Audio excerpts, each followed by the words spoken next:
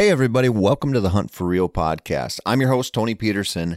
Today, I sit down with a fellow that you might know if you've ever been flipping through the channels and you saw some big naked dude hunting impala in Africa or maybe pigs in the Amazon. His name is Matt Wright, and he's been on the show Naked and Afraid quite a few times. He spent I can't remember, 180 days in the wild naked or something, some crazy number like that. He's also a really well accomplished traditional bow hunter, which are some skills that he shows on Naked and Afraid. He hunts with an atlatl pretty successfully, I might add. Really interesting guy. Lots of cool stories about what it's like to be out there and living off the land and how he got into the kind of hunting that he got into, and just a really, really neat interview. If you haven't subscribed to the podcast yet, please do that. You'll get every episode we drop every week. If you haven't given us a 5-star rating, we would love that. If you haven't left us a good review, we would also love that. All that little stuff helps us out so much in this stage of building up this podcast. And lastly, like always, I just want to thank everybody for listening. I know you have a ton of choices in this space. This public land bow hunting type market is flooded with podcasts, and I get that. So that you come here and you listen to us, it means so much to me. So thank you for that. In 1 minute, everything can change and it can become the best hunt of your life. It's a reality. Really understanding the landscape, that's what kills big deer.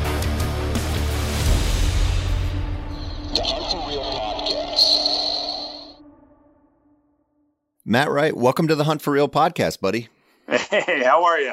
I'm doing excellent, man. How are you? That's good. Holding in. You're holding together. We were just talking a little bit about the pandemic and how it's changed our lives and how we're all ready to get back to normal. And your life, for those of us listening here, is not anything remotely normal. You're not not an average cubicle dweller. You're not somebody who we would expect to see in everyday life. You've taken a wild path, and you're probably most well known for Naked and Afraid. And I know you're probably sick of talking about that, but we got to talk about it a little bit. Yeah. So before we start on that, Kate, our producer, who you know, she asked me a question to ask you when we started this, and she was too embarrassed to ask it. So when I started talking to her today, she goes, "Do you think Matt ever got a thorn in his wiener?" And that might be the first time somebody's asked me that exact question. Have I been stung on the wiener? I've had, all the different questions you can imagine. But yes, there's been a few times. Let's say waist-high thorn bushes are not very fun for naked. Yeah, it gives you a good appreciation for just the thinnest pair of pants. Yeah, and so I've been kind of binging Naked and Afraid because I had watched a few episodes randomly, but then when we found out we were going to get you on and we're going to have your wife on later, I was like, I got to watch this because I have a few buddies who are like really into it, and their wives are really into it. And they always said to me, there's one guy who actually seems to know how to hunt, and it was you. And so I'm watching this and I'm going, the first thought is, how the hell do you get your feet to where you can handle that? So on average, production gives you about anywhere from essentially 6 days to 2 months or more. And I've had as little as 6 days notice and as much as a couple months. And the first thing I do every time is make sure I go out there and start walking barefoot. Well, most of us, we love our hunting boots. Why? Because it protects our feet. So as soon as you go and start walking around barefoot, you realize, man, wearing those boots every day really takes our feet and makes them like little wimps. Mm-hmm. And you'll immediately, your first week you're walking out, your feet hurt, your feet are sore. So you get out there and you just start doing as much as you can barefoot. I am to the point now, I've done so many of these. Yep. I've gone on 6 of these challenges now. So for me, it's any minute I could get a phone call to go back out. So I always try to keep my feet in a state of a little bit of readiness. Mm-hmm. And Colorado is not exactly all year round, walking around barefoot. Mm-hmm. And, unfortunately, the production part of this almost always seems to happen in the fall and winter. So then you go out and you're like, Yeah. I got to walk barefoot in the snow. Yep. And, so it makes a definite challenge to your feet. And the better you can walk, barefoot, the better you're going to be able to do. But that's why you'll see me on there often, go out immediately, kill something, make some shoes out of it because, feet are tough. Do you find when you're doing that, because, 99.99% of people will never get the chance to, or never put themselves through that with their feet. Do you find, because you hear this about people trail running barefoot or using those shoes that kind of like the individual toes, they're like gloves for your feet. Oh yeah. And they realize we've kind of atrophied stabilizer muscles and, like you said, we let our feet turn into wimps. Do you find they definitely catch up pretty quickly and you actually feel like you can do pretty good out there without boots after a while? Yeah, definitely. It's, what's weird is, like right now, for example, when I go out, I use actually a minimalist boot. Mm-hmm. And that's just a zero drop. There's no big heel. When you walk, it feels like you're wearing kind of moccasins. And that kind of helps train those muscles and everything ready. First thing you notice, when you're walking barefoot for a long distance, you get tired a lot faster. And oddly enough, the little bit of heel that we have on our boots, it propels us slightly forward as we're stepping. And as we're stepping, it's almost kind of, a little bit of a fulcrum point to help us, propel forward. Yep. As soon as you start walking barefoot, you realize, man, the calves are sore. Your legs are working harder than they would be. And you're not even carrying around a boot or anything. Mm-hmm. So in about 5 or 6 days, you kind of have this, like your feet are in pain, they're hurting. As long as you can keep yourself from getting too many thorns, they'll start to get tough. And you'll feel all of a sudden, you feel like I'm kind of a connection with the earth. And by 10 days, 15 days, then you're feeling pretty comfortable. Now, by 30 days in, I would prefer barefoot over shoes. And, the thorniest spots, a little thin, bit of animal hide under your foot's going to be, better than barefoot. But it gives you a connection to the earth. So I've never had more success stocking up barefoot, way better than you can walking, with boots on. Because if you step on a branch, you could feel it. Before it even breaks, you could actually release your foot. Even if it does break, your foot actually, sits there and sort of insulates it. Yeah. So it's wild, but you get to the point where you actually prefer the no shoes, sort of. I was curious about that because the shows I watched, you're famous for taking a trad bow out there and hunting on these shows a lot. And I'm watching you walk around, and it made me realize the other episodes I had seen, you watch people walk and you go, that person's never hunted. Like they've never tried to be quiet. And I'm watching you and I'm going, this dude knows what he's doing. And then what impressed me so much was on the Africa show where you'd built the blind on the water hole. And you missed a bunch of stuff coming in because it looked kind of long shots and everything was like a little bit spooky in your first blind. And then when you built it up more and then you started using that tree in front of you, I go, this guy knows what he's doing. Like I could see the setups on some of those Impala and stuff and you're going, this guy recognized the hunting situation. It wasn't quite right. Fixed it again. And then started killing stuff. And I was wondering, when you were actually successful, because I know you've killed some pigs and I saw you kill a warthog too. How receptive was the network to that? Because it's a survival show, but it's like it is sort of mainstream, not hunting show. It's crossing the line that hasn't really been crossed, and that's like network television showing that kill shot from the hunting show. And as a hunting perspective goes, like I found some real big challenges just hunting out there on that show is, camouflage. That was the one thing that got me off the back is I'm a shiny human. Even when I'm covered in mud, eventually it falls off. Eventually you start sweating. And that's when you realize like, okay, that's why we came up with camo. It's why we came up with certain things. And as I'm going through those different battles, you're dealing with production. And these guys they're not sitting there filming a high dollar hunting show. Yeah. They're filming an LA TV show. And I mean, they won't help you, but what they do all the time is hurt you. And so I'll be covered in mud, covered in elephant dung, Impala dung, sitting there, flies eating me, mosquitoes, whatever it might be, ants all over me. And then here's camera guy wearing bright yellow aftershave. And I'm like, oh, come on. So I had to learn real quick. I had to out hunt my camera crew. Yep. And I would have to build them a blind and myself a blind. And then I'd have to set them up in a way that they knew they could figure out, like, to get that hunting shot, because they didn't know that hunting shot. They never had to take that before, in the filming world, really. So I would set it up. Now, I'm hungry enough. I'm not going to wait too much for that perfect shot to get that animal in the perfect window so you can see that, kill shot with the arrow. But at the same time, I need it to be relevant enough so people understand what's really happening, the true moment. Yeah. And, once I got the first big game animal on the show's history was down in the Amazon jungle. And that was the jungle pit. Now that I killed it out by myself. I just GoPro in my head. And when I came back, production was like floored because they were like, whoa, how are we going to show this? Like, this guy just killed this big animal. Now we're gutting it. And we're doing all the field prep. And they're looking around like, do we film this, the gutting part of this? Do we film like, the actual field dressing, all the important part that us hunters don't even think twice about?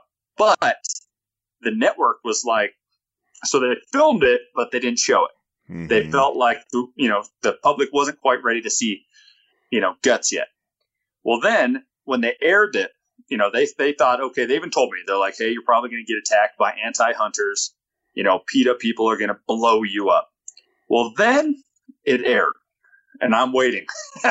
I knew, like, there's animal rights people that are going to blow me up for killing an Amazon pig and, the pristine Amazon. Yep. And I'm waiting and waiting. All of a sudden it airs. There's nothing but, like, respect, for me, because I gave that animal respect. I showed it respect in the woods. And I was like, wow, nothing yet.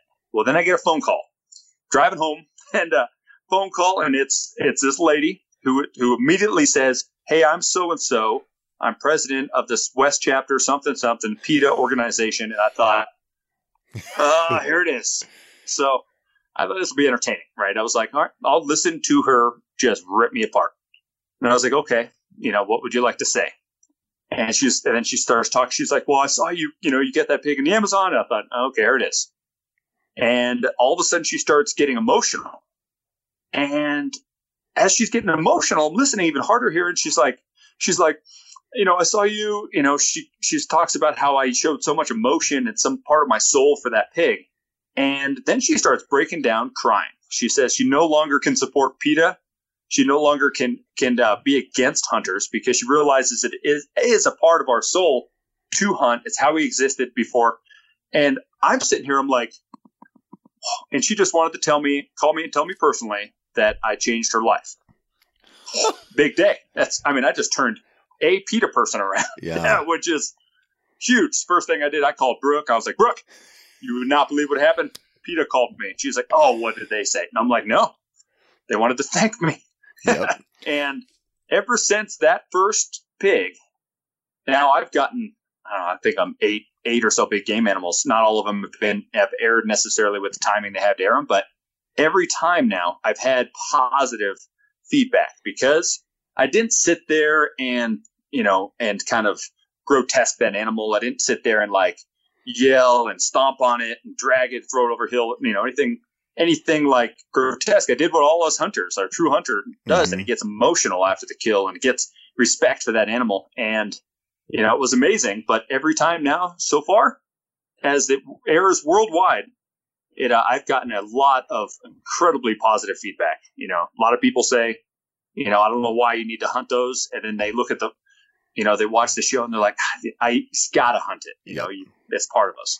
Well, so it's positive. That's super interesting because, I kind of, when I started watching the shows, I was like, I go in expecting this Hollywoody version of survival, and there's obvious production elements, there's drone shots and things like that that you're just going to get, but there's also just a very real, portrayal of people hunting hungry.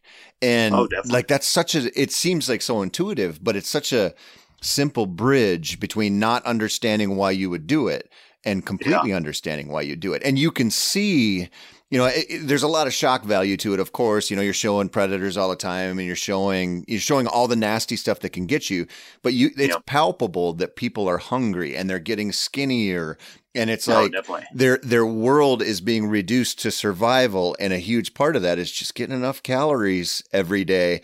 And you watch people, you watch people and you go, these people are like trying to catch grasshoppers and stuff, and then there's other people out here trying to kill a pig.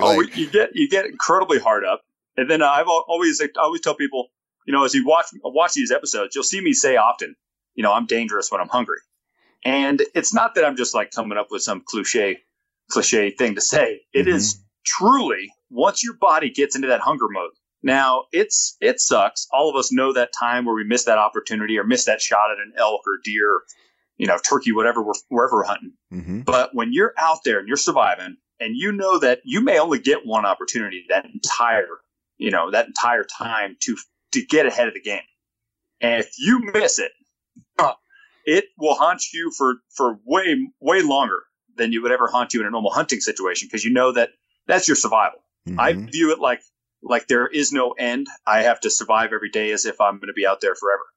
And so then you're out there and you get hungry. Now, each step, the entire day, you're hunting. A lot of times I think as hunters, we will walk fast to get to where we're going. Yep. We've all spooked game on the way to where we're going. Mm-hmm. And out there, you can't make that mistake. You have to take every advantage you can, because you're naked. You're not, it's not like you have scent-free soap on, or, you're not at all in like the advantage of that game. Yep. And because of that, every step is so important that when you do get hungry, you really have to grit down and say, okay, I'm hungry now. If I don't get something, I'm going to be real hungry. And that's when you go out, you try to make something happen. Now, I've eaten a lot of scorpions on the way to hunt. What they don't show a lot on the episode is, you'll see, oh, Matt killed all these game animals. Well, you didn't see it as I was lifting rocks and mowing down on scorpions, because I needed something to give me energy from point A to point B to even hunt that day. And before you know it, you walk 7, 8 miles, 10 miles in a day. You just burned thousands of calories, and you ate nothing but like 3 scorpions. Well, if next day you're like, okay, I got to up my game. I either got to eat 30 scorpions or I got to kill something. And eventually you get behind the 8 ball a little bit, and it's all about, that opportunity to get back ahead. And you have to sometimes eat that stupid little stuff. Well, that's interesting, because most people don't get into a position where they're truly hungry, like where they can feel it in their body. The energy's gone. The mental capacity starts to slip a little bit. And I think the closest most of us get is on those elk hunts or those, high country hunts where you might set out for a half a day with a half a day's worth of food, and all of a sudden you've climbed, a couple thousand extra vertical feet, and you've been following bugling bulls, and all of a sudden you're like, you become more in tune with your body. And that's one of the reasons why some of these endurance athletes are so good at backcountry hunting. Aside from just being in shape, they're just in tune to the fact, like, they know how to fuel. And when you're in that situation, you don't have that choice. And like, I'm wondering about that, because I can't imagine a scenario in my life where I'd be hungry enough to eat scorpions personally, but I also am not in that situation. And like, how do you prepare for that? So you get the call, you're like, okay, I'm going to Africa. I mean, it's going to be however many days, however many weeks. You start brushing up and going, okay, I can eat this, no consequences. I can eat this. How do you prepare for that? Like I said, you get a little bit of prep time. So you what you do immediately is you get on there and you try to find out, what can you find? Well, certain places in the world, there's a lot of information. People have wrote, books and documentaries and all kinds of things about it. In other places, very little has actually been written about it. And once you get out there, you could read everything in the world. But the one that comes down to how perfect is your memory. Mm-hmm. I've read, like books on books of different locations. And then you get out there and you look and you're like, man, that tree I read about, either it's going to be a food source or it's going to kill me. Mm-hmm. So you sit there, you're like, okay, if you don't know 100% if that's the tree that kills you or cures you, then you really can't eat it. And I've gone entire challenges just staring at those trees, trying to remember, what the heck does that do? You get out of the challenge and you find out, oh, it cures an upset stomach. And you're like, that wouldn't have done anything for me. And so the plant life is tricky. There's some things that we're very familiar with that, we have in Colorado that you'll find similarly anywhere. that you can eat, but it doesn't really give you any like good calorie content. But what I know I could always eat is pretty much almost every animal and fish. And so I go out there and I'm like, you know what? I'll pass on eating something that looks like wild spinach. And instead, I'll go for that squirrel, or I'll go for that rat, or hell, I'll go for that scorpion, because, you know, as most things go, you can eat them and you have a less of a risk of really getting yourself in trouble, because plant life can kill you real quick. You know, animal life, even bugs, as long as you're familiar with what you're eating a little bit of, and you're not swallowing some, toxic frog, you're pretty safe. Yeah. And I've eaten some weird things. I mean, I've eaten an ant in Thailand. It was about that big. It's a gigantic ant. It literally could carry a quarter. I guarantee if you strapped a quarter to its back, it'd carry a quarter and carry it away. And that ant was so big, I'm eating like hundreds of these little fire ants they had that tasted like Frank's Red Hot sauce, which was surprisingly good. And I'm eating hundreds of these, and I thought, man, that's one ant. That's like 50 ants. I just eat that one ant. And that ant is still to this day one of the worst things I've ever eaten in my life. It was like I just scraped something off the road from roadkill and took a bite in like the nastiest roadkill. Oh, it was so bad I couldn't even like get my mouth to spit it out. I just had to like let it fall out. And, it's like, okay, lesson learned. Don't eat slow ants. If anything's slow in the wild, I found out its self-defense is most likely tastes like shit. So so you have to really, if it's fast, if it's hard to catch, most likely it's safe to eat. Mm-hmm. Well, I mean, does it make you think, because you talk about becoming somewhat of a browser with the plant life, and you see that a lot, like that's a strategy a lot, but the juice really isn't worth the squeeze because of the calorie content, and the nutritional content's pretty low. So then the next logical thing is insects, because they're probably easier to find and easier to catch.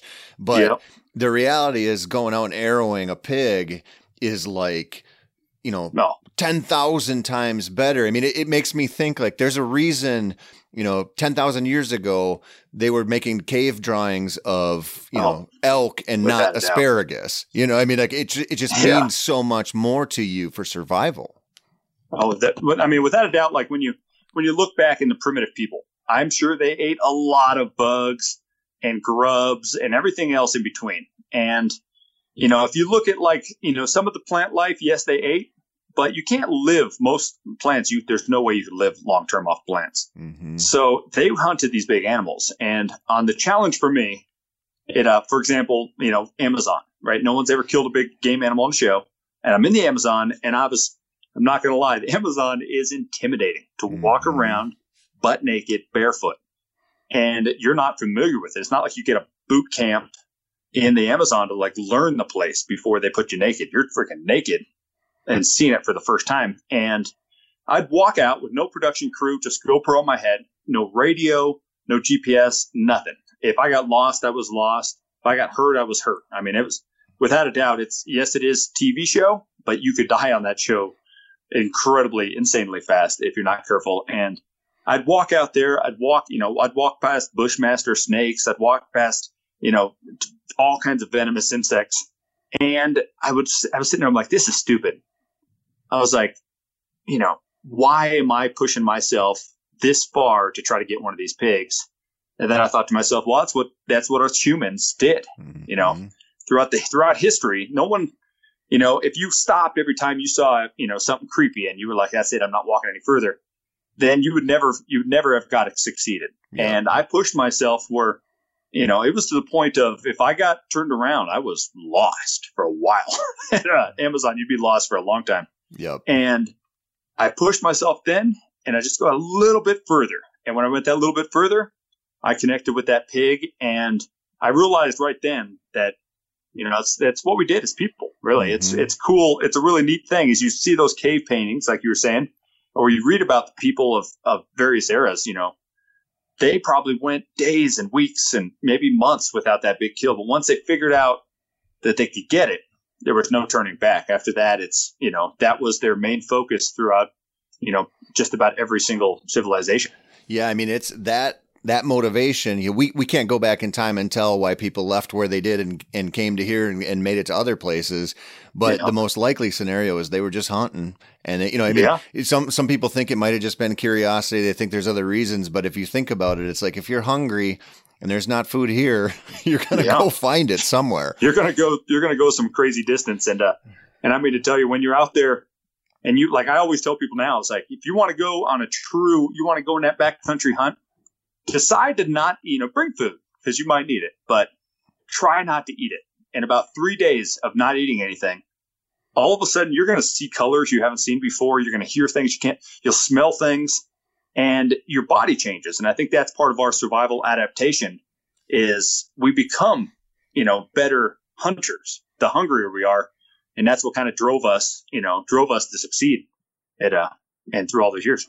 So that kind of reminds me of something I was planning on asking you. Do you think that reaction, like that the way that you change in that situation after a couple of days of no food, do you think it's like your brain is like, hey, I'm closing every browser window except the predatory ones, and I'm going like, we have to be as good as possible right now, otherwise we don't survive. Is there sort of a weird, I don't know how to put this. Is there sort of like a weird freedom to that, or like, is there something you enjoy about that where it's like just checking into that state?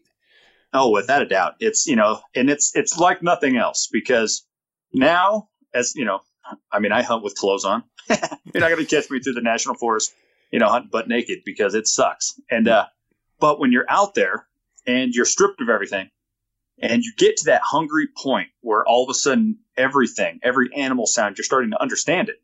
You don't even understand why necessarily you understand it, or how that bird is telling you that there's something ahead. But it's sort of something that happens with your body.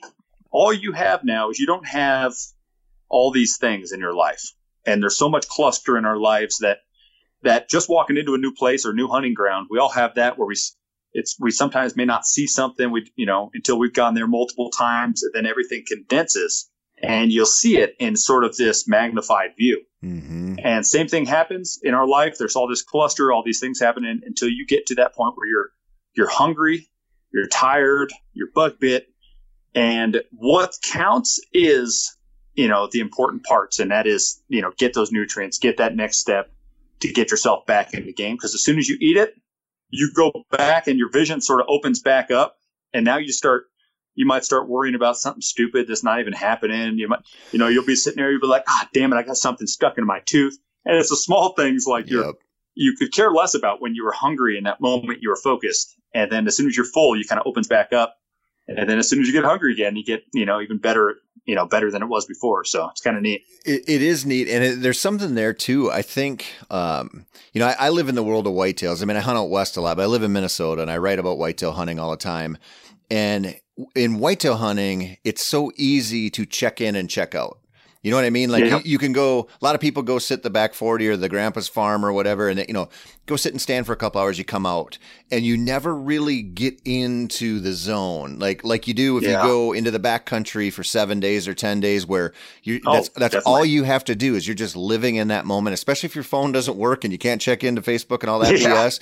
You realize it sort of takes a couple days to shed like all the distraction and stuff and just be like, okay, well, I'm in the moment and this is all I have to do. And I kind of know what you're talking about, because I think it's a huge hindrance to like modern hunters now, where it's very easy for us to be really comfortable, go into the woods for a little bit and come out. We're never like really immersed. Oh yeah. And if you force yourself to go there and you stay and, you lay it, like when you're on these kind of challenges, it's kind of what it forces you to do. It'd be like the same as going to the backcountry, sneaking up on that herd of elk. But if you can't get close enough, you just lay down and sleep there all night. Mm-hmm. And, very rarely does somebody do that. They'll walk back, they'll get back to their camp, they'll sit there, they'll have their modern confusion of sorts around, and then go back out and try to get them in the morning. And something changes when you sit there and you listen to all the animals at night without the stuff around. You may be hungry, you may be freezing, you may just be bug bit, tired, swampy feet, whatever you might have. And I'll tell you, it's really is is a eye-opening experience how much better that next day will become if you could sit there and never leave it. Mm-hmm. Each day you just get a little bit more in height, in tune with it. And I mean, in Africa, I have belly crawled up to 10 feet from a kudu that hears incredibly good. I mean, it's hard for a leopard or a lion to get 10 feet from a kudu. Yep. And I've crawled up that close to try to get a shot. And I realized, man, never in my life would I have been that patient to get 5,000 ant bites as I crawled through that little bush, that took 2 hours to go 30 feet just to get that close. I would have stayed out that bush and may or may not have gotten a shot. And it just makes you focus on the important part, and you just have to suck up those other parts. Yeah, for sure. So on that note, what's worse then? Was it the insects or was it the predators? Without a doubt, insects. Yeah. To me, statistically speaking, if you do certain things, you will not have a predator attack you. Most statistically. And the insects, there's not a damn thing you could do about those insects. Sometimes you can cover yourself in mud. Sometimes the fire will do it, the smoke. Other plants might help. But I'll tell you what, when you're fully exposed is when you really understand that there's no way of stopping them. There's really not. Like, if you're up there in the backcountry, we got mosquitoes in Colorado. The people don't even realize how bad our mosquitoes can be. And you'll be up there at a trout pond or something, just getting eaten alive. But then you look at it. Now I look at it, I'm like, man, only my arms, my face, and a couple exposed parts were, like, you're out there naked. You're like, your junk is getting more bites, than you ever thought humanly possible. And that's just part of the problem. Yep. And before you know it, you're just like, wow. I've had bot flies growing on my back because I laid so long looking for an impala to stand back up. And that the bot flies are just biting and just sticking. And all of a sudden larva the next few days, it's like, oh.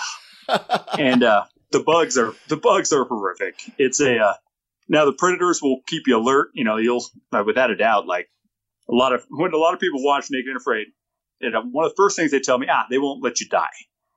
And I laugh at them every time because it's like, okay, let me paint the picture.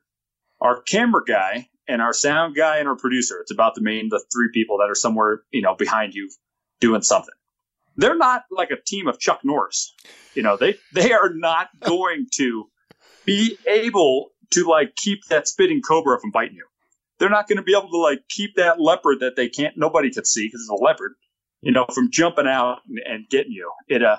They're there. They could call a medic after something happens. But every time I've had a serious incident of a leopard, say, charge in or something, that camera crew, never once did one of them just jump in front of me and say, oh, no, I got this.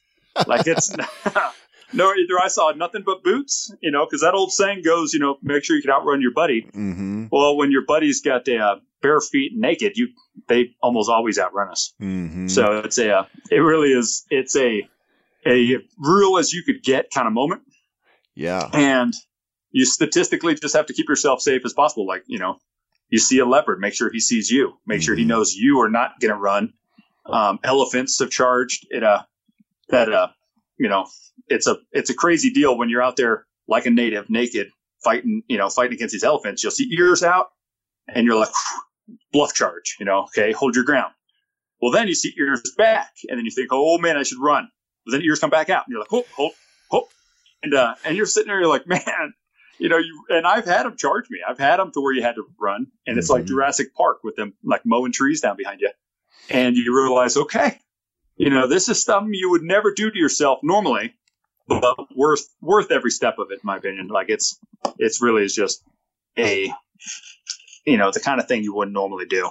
Yeah. I mean, I think there's something, obviously there's something to humans, especially men, where we aren't afraid a lot. Like in general life, you don't know real fear very often. There are people who have careers and jobs and stuff who do, but most people don't. Oh yeah. And so getting into plugging into those environments or, getting out on the ocean in certain situations or climbing mountains, like there's certain things where you can tap into that fear response a little bit and be like, it's cliche, but it's like a little more alive. Like I saw the one episode, you had a leopard calling by you and you were describing the call. And I was in Africa one time, and I'll never forget the first time I heard a leopard call close behind me. And it was like, man, your attention isn't anywhere else but right there. When you hear that guttural, like, just, it's wild. And it just like takes all of your focus, pushes everything out, and you're like, okay, now I need to pay attention to that thing. And it's just, that's a response you don't get in life very often. I mean, I had a couple close encounters, through these challenges, actually several close encounters, but one in which I was laying there, and I heard something rustling in my boma, which is where you protect yourself with thorns. And it's about eight or so feet away. I could hear what sounded like something rustling. My mind, I was like, that's an African hare. That's a spring hare, some kind of bunny. Mm-hmm. So I threw little leaves on the fire, hoping it would flare up, hoping I might catch this bunny, not paying attention. I'd club it. Because, I mean, it's arm's length away. And I'll flared it up, and all of a sudden, poof, takes off, and I hear it run. And I was like, it's a big bunny. I don't think that's a bunny. So no flashlight, anything. I didn't know what it was. First light, I go over there. A leopard had laid down on its side and was reaching in to the boma, pawing at me. But I had no idea. And, you just don't have a clue that would be something that, you just might catch a damn leopard claw. If it were to catch me, it might have been just as scared as me, but it was trying to figure out what I was. Mm-hmm. And I thought, okay, after that, thicker boma, more thorns. And, then you think, okay, now I got it to where no leopard can get in. And I'm in Africa, and I'm sitting there, and I hear something behind me. My brain's trying to process. I'm in this like half cave. It's actually a really neat cave. It's got cave paintings in it. It is, a cave from primitive men from years and years ago. Mm-hmm. It on the ground is covered in flint knapping, little shards. And it really is a cool spot. You can tell people lived there, for a lot of years. And I'm sitting there and I'm hearing this and I'm processing, what is that I'm hearing? And I go to find out it is a snake just a couple feet behind my head. As I turn around, this snake goes into this crack. And, that is when the hunger sort of superseded my fear at that point. And I thought, okay, that's a cobra, but this is my shelter and I need to eat and I don't want to live with the snake. And so you have these this kind of priority of which one do you do? And I was on edge as spooked as I could be. But at the same time, I asked my partner to hand me an arrow. She hands me an arrow. No way you could shoot an arrow into this 1.5-inch crack. But I took the arrow, which I guess it's about a 30-inch arrow. Mm-hmm. This is about a 70-inch snake. So it's kind of a bad physics situation here. Mm-hmm. And as I'm looking in this crack, I get the arrow and I see it looking at me. And I was like, I better stick it close to its head. And I have a broadhead on it. And so I was like, if I stick it in the middle of its body, it's going to be able to bite me on both sides. So I was like, I gotta get up towards its head. And I thought, this is stupid. At the same time, I'm like, no, this is necessary. And to me, it felt like 100% necessary. I stab that cobra, I pull it out, I get a stick ready to club it. And as I pull it out, its head clears and it shoots venom. It's a spitting cobra, shoots venom in my eyes and my mouth. It must have been like this when I pulled it out, because it shot me in the eyes and the mouth. I'm like, and so I immediately knew it was a spitting cobra. For obvious reasons, threw it down, clubbed it, and I sat there and I was like, eyes are burning, adrenaline's going. I'm like, food. And so like I should have been like, holy shit, I almost died. I could have died at this point, but I was like, food. And my partner ran out. She's scared hell. Came back in, and she's like, oh, that's a spitting cobra. Her mind is like, we need to get the hell out of here. They're spitting cobras. And I'm like, no, we get to eat it. Yep. And she's like, what? And I was like, yeah, we get to eat it. And she's like, it's a spitting cobra. And I was like, yeah, that's how you get dinner. And mind you, I had to flush my eyeballs out. Yep. And she thought I was going to die. Luckily, I knew that you could drink venom and be okay. Not that you want to, but you could take rattlesnake venom if you wanted to, squirt it into a shot and drink it. As long as you don't have a bad ulcer or like some kind of some internal issue where it could get in your bloodstream, you can swallow venom. No problem. It's not a poison. And so I had accidentally swallowed a lot of it because, like I said, I was like when it hit me. And so I'm sitting there like that, flush my eyeballs out, and we're cooking this snake, and she just didn't understand that was our food. Mm-hmm.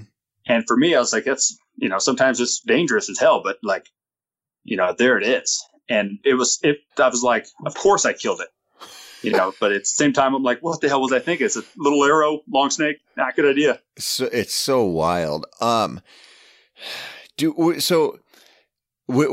When I think about that, I kind of think everybody has that thing they're like just scared of, like whatever our ancestors got bit by. And, I have buddies who sometimes it's bears, sometimes it's snakes. For me, it's spiders. Like I hate spiders. I just do not. You want to see me turn into a little girl and run away? It's spider time. Like, do you have something like that? I used to. I used to hate spiders. I used to, like, if I saw a spider, I'd be like, and then I'd have to second myself and, man up and try to kill that spider. But after you sort of get so many, mm-hmm. I got kind of like where now it's not something that, like, might startle me, because I've seen some spiders, so I think it probably could carry me off. Mm-hmm. But it doesn't now, no longer does it have that internal fear. Yep. But at the same time, I have scars all over my ankles, different parts of my legs from venomous spiders literally biting me, and it turns into like that. It's like a decomposing ball of mm-hmm. flesh, and it leaves a scar. I've had maggots in it, and it's nasty stuff. And, it gives me a big respect for spiders, mm-hmm. but it's weird that, that's something I used to hate. And now I don't like them, but it doesn't make that adrenaline go with that fear. Yeah. Snakes, snakes, when I was a kid, I used to hate snakes. My dad made me hold snake. He's like, hold it. And I was like, no, I ain't touching that snake. And then he had me hold it. Before long, I was like, okay. Then I was here like a rattlesnake. And I hated snakes so bad, for a while there, that I was like, I just want to kill the snake. And then I thought, you know what? I'm going to catch it alive, hold it, and that helped me kind of get over that. Mm-hmm. But it's the amount of spiders you have to get over the spiders is more than I would suggest you going to play with. Yeah, I don't know if I'll ever get there. I mean, but you can, and you're kind of talking about this weird immersion therapy almost. And I got that way.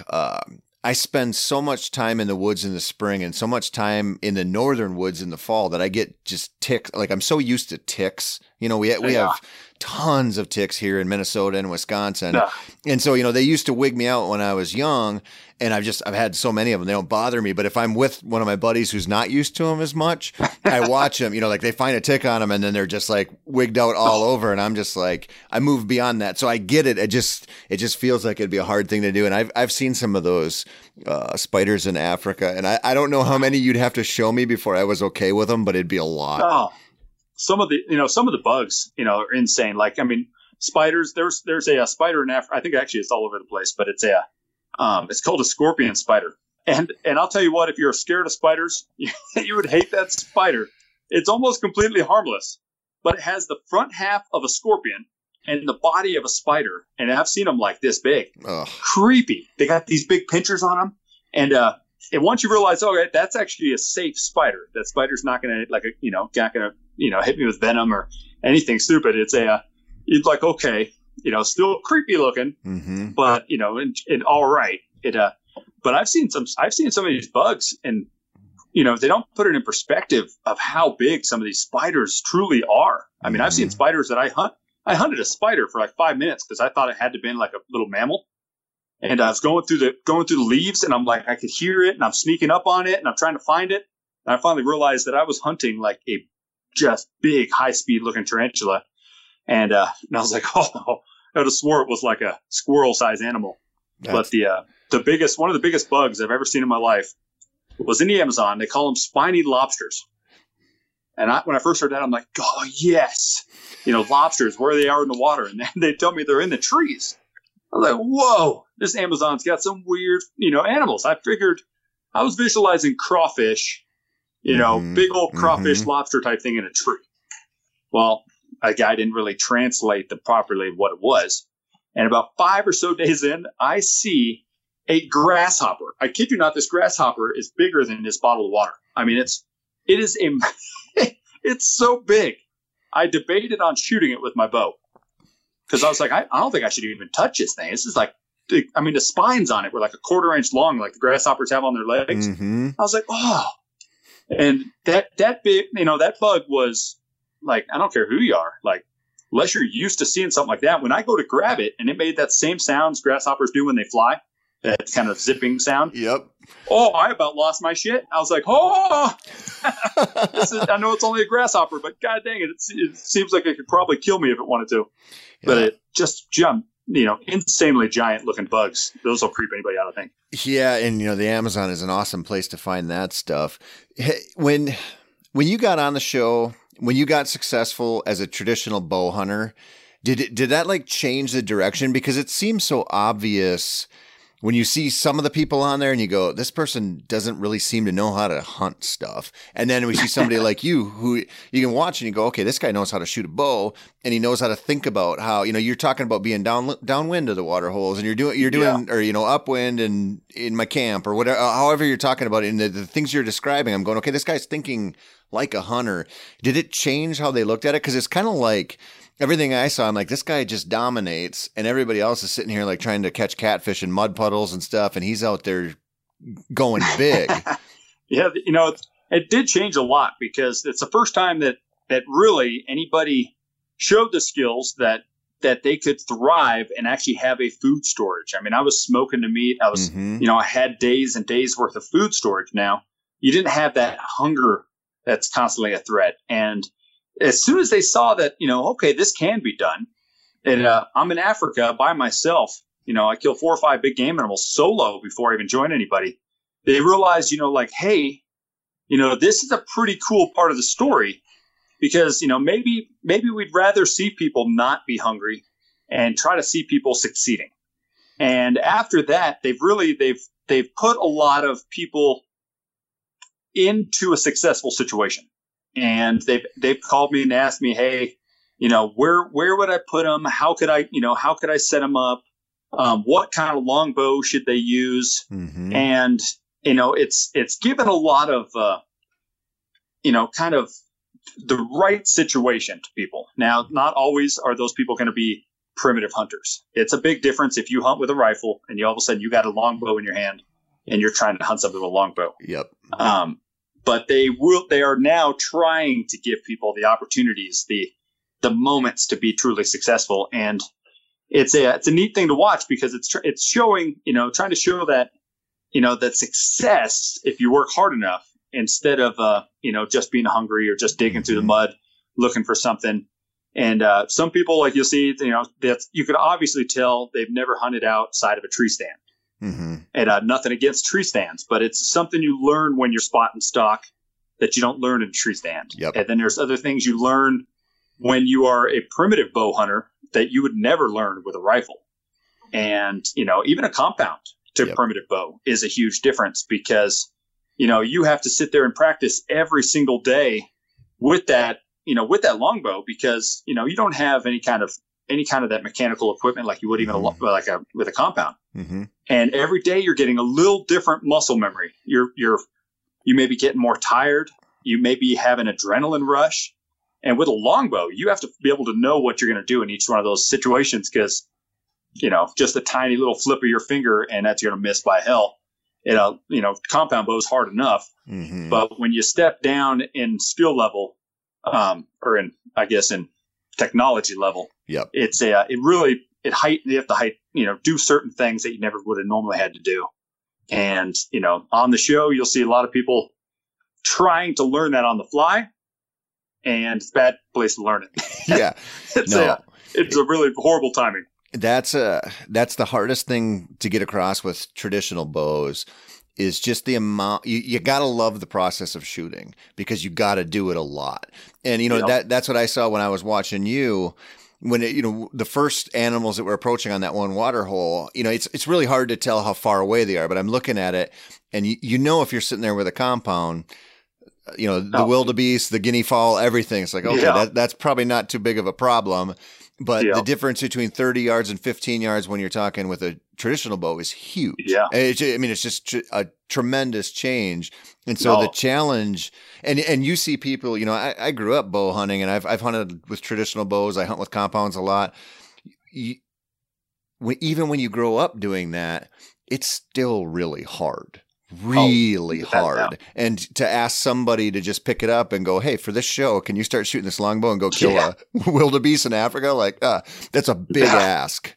Oh, it's a big ask for sure. It's, and it's one of those things, like something as simple as with a compound, you can pull back and hold it. Well, as you see an animal walking in, you hold it and that animal will stop and you can get that shot. Well, I can't tell you how many times I've pulled it back while that animal's head was behind a tree. And that longbow, you sit there and try to hold a 65-pound longbow back for a few seconds. Before you know it, you better not shoot because it's just not going to work out. Yep. And, that little, just something like that is hard for somebody who's never hunted, with a bow to really understand that you have to pull back at the right time. Otherwise it's going to spook. There's a lot of animals, especially Africa, are fast. Mm-hmm. String jump is crazy fast. With a longbow, super fast, super. I think I've watched Impala spring jump my arrow twice before it even got there. Like it's just like, man, I think they jumped it and then hit the ground and jumped again before it even, got to them. And so I had to realize quick that, you can't just shoot a 40-yard shot.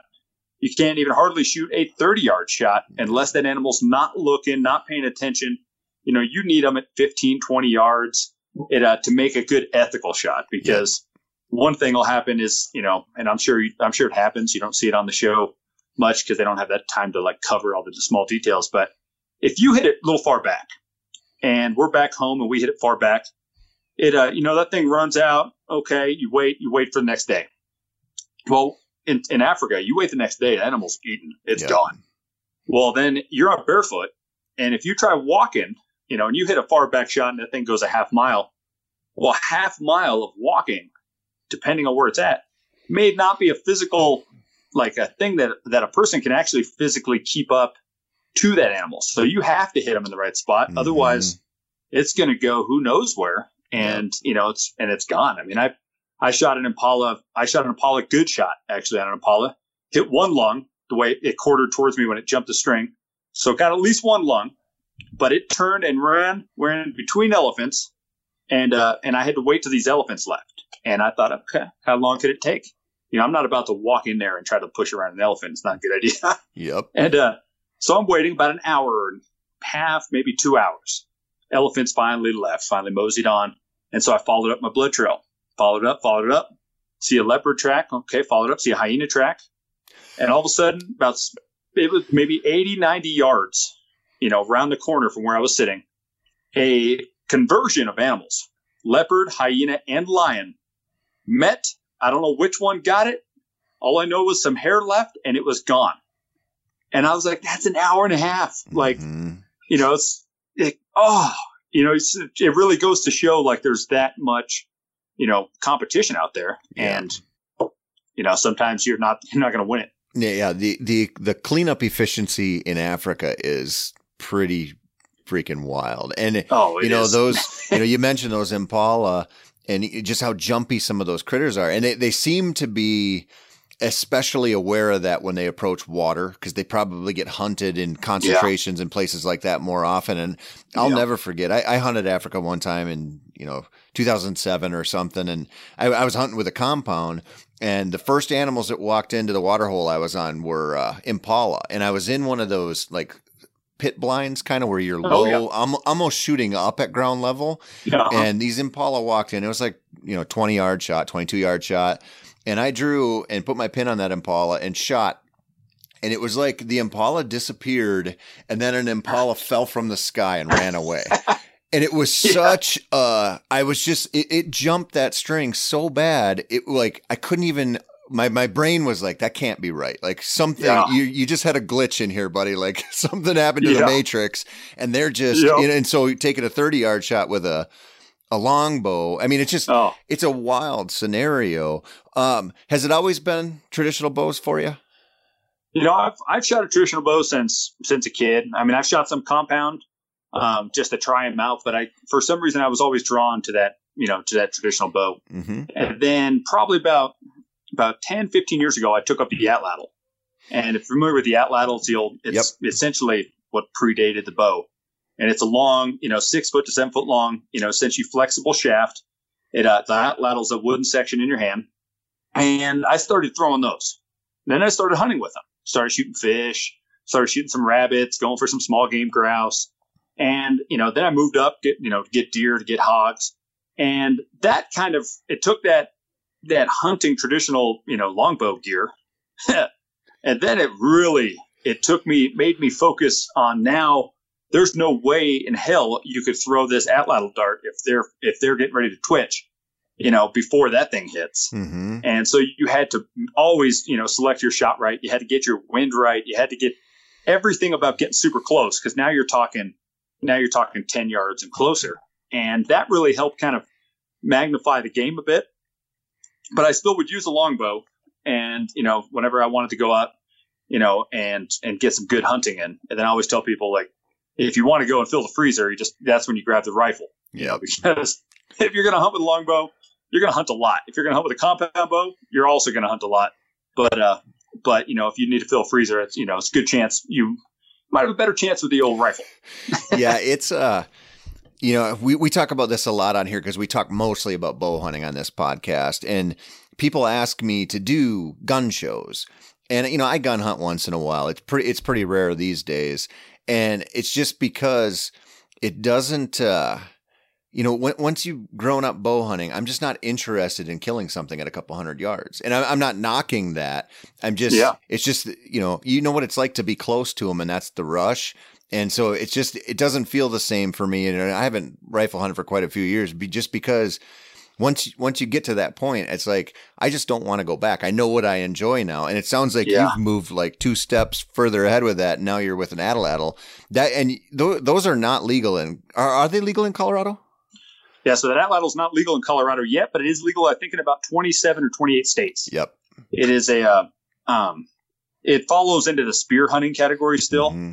It's definitely far from using a spear. I mean, I don't know anybody who could throw a 150-yard spear throw, but with the atlatl, you can actually, you have such an advantage with the over a spear, but there's not enough people that do it, so you're not going to find a whole lot of new legislation, changing for different states, unless they already had the spear hunting category in place. Yeah. But it is a blast that I always tell people, go out and hunt small game with it, and you'll learn a lot about, sneaking up close and not moving until they're moving. And it's a quiet weapon. I mean, once you throw it, there is no sound. There's no string twitch. There's nothing that goes on. It's just the sound of like a bird's wings. Mm-hmm. And, once you kind of get that accuracy down, you really have good success, for what it is. You have good success with, going out. Awesome for grouse.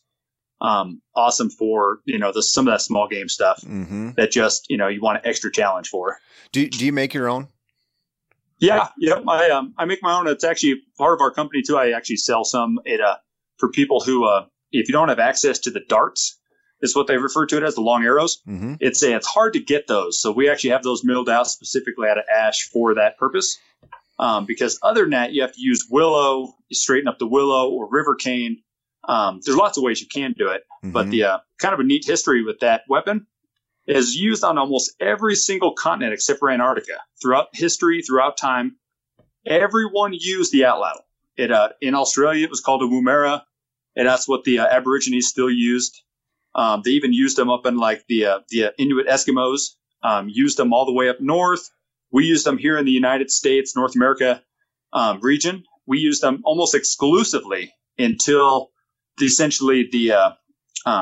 started getting the Spanish started bringing over like horses and things. Mm-hmm. The atlatl was used, to hunt a lot of these buffalo on the plains, to hunt your woolly mammoth, to hunt these big animals, because it has a lot more kinetic energy than a standard stick bow would ever dream of having. I mean, you could the atlatls. You get a good 7-foot atlatl dart with about a 350-pound broadhead on the front, and it's oddly enough delivering like 75 to 80 all the way up to like 90 foot-pounds of kinetic energy. So it's like, it's killing any big game animal on Earth stuff.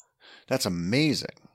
Which is and it's not trailing. When you throw it, it's kind of funny because you're like, that's not going very fast, but you're throwing about like 8 or 10 plus arrows, worth of weight. Mm-hmm. And it's going about a third of what our bow shoots an arrow.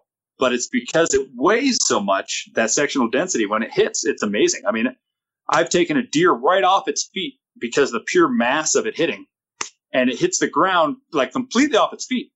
And, that is something an arrow would never do. But these things are, I mean, it's a fun way to test yourself, a little bit.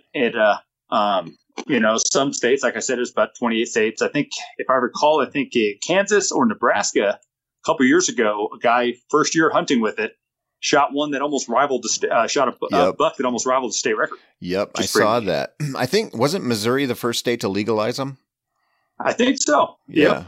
Yep. And then they're legal all the way up in Alaska. I went up to Alaska to try to get a moose with it, and I couldn't find a moose with darn three brow tines for the out of state regulation. And so I rubber blunted, not to say I rubber blunted, but possibly rubber blunted some targets to just get myself tuned in. But I was like, I felt like without a doubt I could have got a moose if I could have found a moose that was legal size. Do you think you'd get a pass through on a moose? I think it'd stick out. Yeah. The other side, or just barely. They flex so much. Yep. That when they hit, it has a huge entrance wound and a even bigger exit wound. So they're flexing so much when they hit, they don't usually go through. Yep. Because it flexes and ends up stopping. But it gets almost on average almost always like 2 feet of penetration, even if it hits shoulder blades and different things. It just doesn't like to go, all the way through. Oddly enough, unless it was further away. If you took like a 40-yard shot, the flex starts coming out. It goes pretty straight. Uh-huh. It might actually pass through easier at 40 yards than it would closer because of that flex. There's got to be some YouTube slow-mo video of that out there. Somewhere. It's pretty neat the way it works. It just, just like those tennis ball launchers they use for dogs now, same concept, except you're throwing a flexible spear. Yeah. What's cool about that is, that however many thousands of years ago, they were throwing spears, and somebody had a basic grasp on physics and said, man, if we can get a little more leverage here, and something, maybe they were fishing or something, and they said, man, if we can get our spear set on this thing and I can do this, and that they had parallel thinking on every continent, at least where they had wood to work with. That's incredible. Yeah. It's, and it's kind of interesting, like the Aborigines in Australia, they never adapted the stone broadhead, that we know as the flint arrowhead, or as they either don't have the right kind of rock to do it, or they never had the necessity to do it for getting the kangaroo and the wallabies and different things they get. That they just used a tapered wooden shaft, fire hardened, and just skewer it. And then other parts of the world, they use them more for fishing. Other parts they used them, exclusively to hunt the big woolly mammoth, the big, woolly rhinos, the things that we had back in the day. And, then they had to have the steel, the stone points, for them. So it's neat that it's the same concept, all over the place. It's just, and then at some point somebody was like, hey, this stick is pretty flexible. Let's stick this little shorter thing in here, make ourselves a little weapon that you can carry and shoot at all these smaller game, stuff a little easier. And then, till modern day now, we, invented something like the compound, which is mind blowing. If you were to show that to a person 10,000 years ago, it'd like blow their mind. Well, if you could go back to 1960 and show them our compounds now, they would, you know what I mean? 1970. It would be wild. So what's next? Like grizzly bears with a slingshot, or what do you got planned? Why not? It's for most part, it's constantly going out there trying to test on another big game. I'd still like to get that moose with the atlatl. But hell, I might need to do it with the longbow first. It's constantly, I think what all of us do is our pursuit of being in the outdoors. And then it just, that pursuit just ends up taking us into the different hunting seasons and to spend our time out in the wild. It gets us out there. So what all do you have going on? You're making knives. You got survival training going on as well. Yep. So I make knives. my company, Extreme Instinct, I started making knives way back in 2005. And, I make custom hunting knives, anything from custom hunting knives, kitchen knives, camping knives, survival knife. And we do a lot of that through all times of the year. But then we also take people out and do survival classes. And what's neat now is we used to be doing the classes here in Colorado exclusively. But now we're actually branching out, and we've got a property down in Florida where we've got wild pigs on it. We've got, all the wild swamps and it feels like you just stepped into a whole nother country of wildlands. And so we're actually branching out now. We're going to be doing survival classes about half the year in Florida, where you could go out, kind of a custom survival class where you could go out and you could learn the survival techniques. You can live it if you want. Or you could just learn it, then jump on our boat. We'll go bow fish some fish, shoot some stingrays, shoot some other fish with the bow. You could catch some sharks if you want. Mm-hmm. Then go back to survival, or, just combo it all in the same day. So it's kind of a neat private type of, charter that we're setting up now. Mm-hmm. We're excited about that. Do you get people who spend the night outside in Florida? Oh yeah. Yep. And the mosquitoes don't carry them away? They were about 10 pounds lighter, I think, afterwards. Oh. But and it's one of those, you learn real quick certain little tricks you can do with a fire in your shelter to keep those mosquitoes at bay. One of the things that are hard, mosquitoes, spiders, scorpions, you can get those to leave almost always with ash and fire and smoke. But there's certain things you just can't stop it when they're out there. Sandflies. Sandflies are absolutely horrific. You'll see this year, sometime in July, August, you'll see the latest Naked and Afraid I did. And let's just say there were some sandflies. And we'll also say that I went into a bit of an epileptic shock from so many bites overloading my system. I couldn't swallow. I could barely breathe. Started getting dizzy. And it was insane to think that the tiniest little no-see-em sized sandfly could do that. But that's the reality of it. They wouldn't stay away with smoke, mud, nothing. You couldn't stop it. They just get you. So isn't that such an interesting lesson? I mean, you've kind of touched on this a bunch of times, but everybody thinks about the cobras and the leopards and the big stuff that, we've for some reason been conditioned to think is like the real threat. And then you look at, what kills the most people? It's not freaking leopards, it's mosquitoes, carrying malaria. Exactly. Or, you think like, oh man, I can survive out in the wild in Florida. I don't have to worry about the snakes or anything, or I can build good defenses against that. And then there's some dumb little fly that you cannot beat. And it sends you to the hospital. I mean, it's wild how varied and just unforgiving nature can really be. Oh, it is. It makes you appreciate the things, when you have those days without bugs, the days you have good weather, and then you get out there and some days it's a perfect storm. I mean, when this episode airs, you'll see me and this hitting that perfect storm, right off the bat. I had about 4 hours, maybe 6 hours of perfection where I was ahead of the game, had food. I was like, this is no problem. Mm-hmm. And then you get out there and you're like, wow, just a t-shirt could have protected a third of my body, probably would have been just fine. Yep. No allergic reaction to it. But even a pair of pants, even swim trunks would have been helpful. But without that, it was relentless amount of bugs. I have some partners on that one. We didn't sleep for 3 days. And didn't sleep, didn't almost stop standing. It was the most insane moment that I'll never be able to capture by any footage. But it will always be there haunting my memories of that. It can get really bad. Ugh. And then it got better. So you're like, it could always get better. Hopefully. Well, I mean, hopefully it always gets better. We need to wrap this up, buddy. I want to ask you one last question. So if you could hop back into a time machine, go back to, let's say, 18-year-old Matt, what would you tell him about your life? What would you say? Hey, buddy, definitely do this. Definitely turn this down. Think about this. What advice would you give a young Matt back in the past?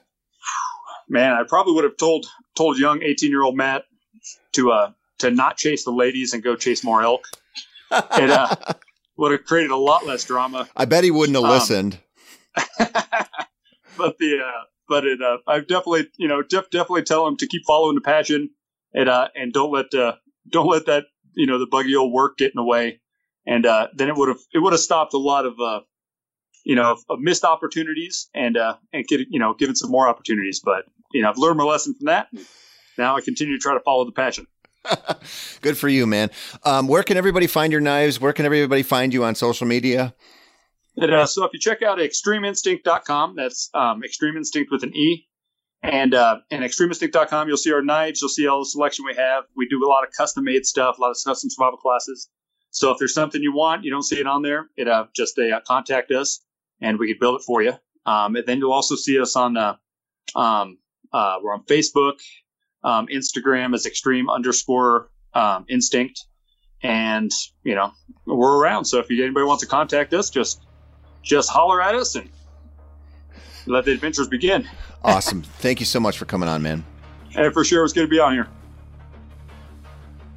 Thank you so much for listening.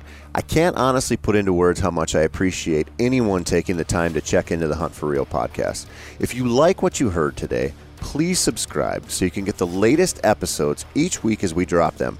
You can also find us at huntforreal.com, our YouTube channel where we'll be putting up tips and films throughout the year, as well as through all the usual suspects when it comes to social media.